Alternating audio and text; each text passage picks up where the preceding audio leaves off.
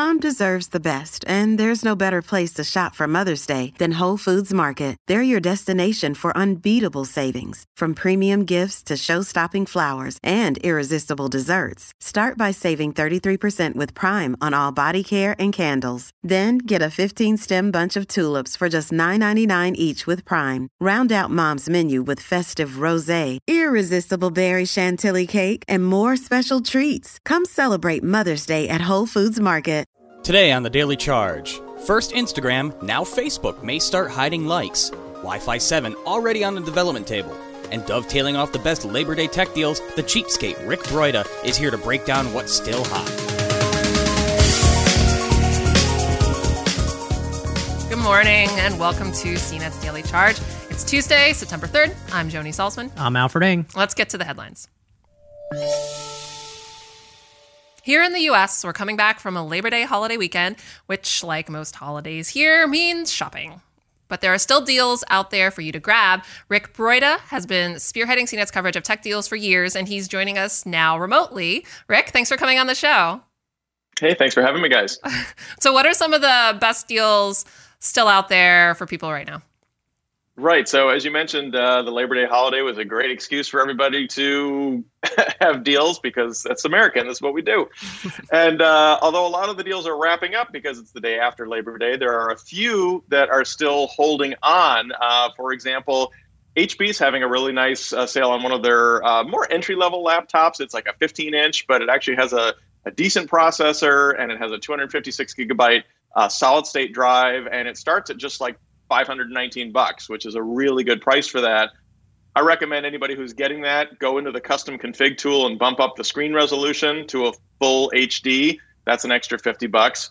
I have it right here in front of me so I don't forget. The Lenovo Smart Clock is down to $60, and this is a really nice item for a college student or anybody else who wants to be able to wake up with videos or see a live weather report, stuff like that. The AirPods deal with the wireless charging case, that was like one of the all-time best deals on that, is now expired. But, Black Friday is coming, so deals like that will be back.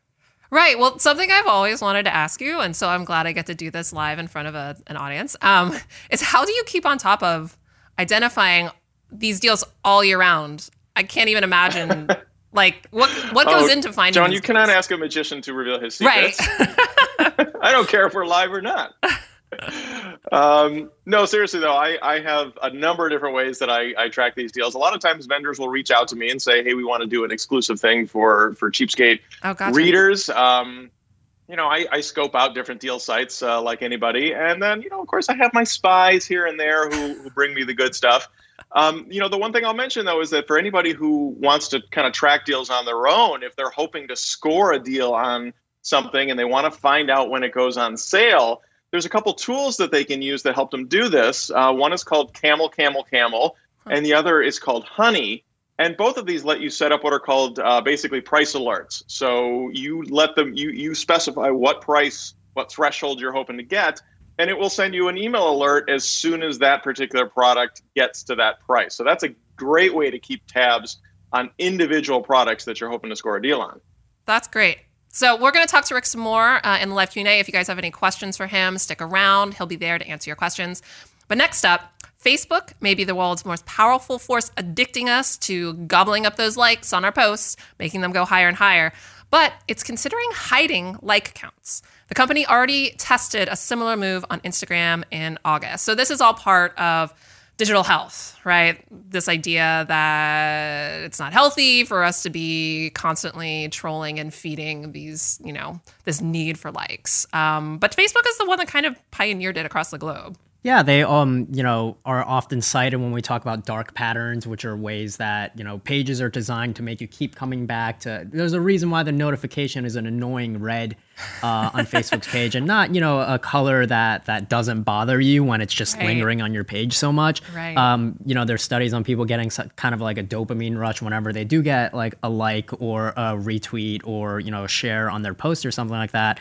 And, a lot of people have noted that this is a step in the right direction to kind of hide that so you're not like constantly reminded to like click on the app and keep looking back at it. Right. Yeah. And also not only just engagement, also it feeds into like self-worth and self-appreciation when you see somebody else's posts getting higher and higher, or even just friend counts, which they're not talking about here. It's really just talking about a test for like counts. Those sort of numbers have led to people self-assessing their own self-worth. Yeah, I remember I would delete photos if I didn't get like more than 10 likes on Instagram for a while. So I kind of shifted myself out of that, and I made like another Instagram page where it has no followers and I don't follow anybody on it. I just post stuff on it. It gets no likes or anything like that, but it's very liberating, like, to break myself out of that chain. The next step would just be not uploading photos at all, which come on, with this face you can't do that.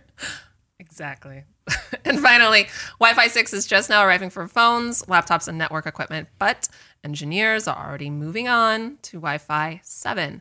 It's the next standard that promises better streaming video, longer range, and fewer problems with traffic congestion. Basically, the idea is that it would deliver a wired-like connection over wireless.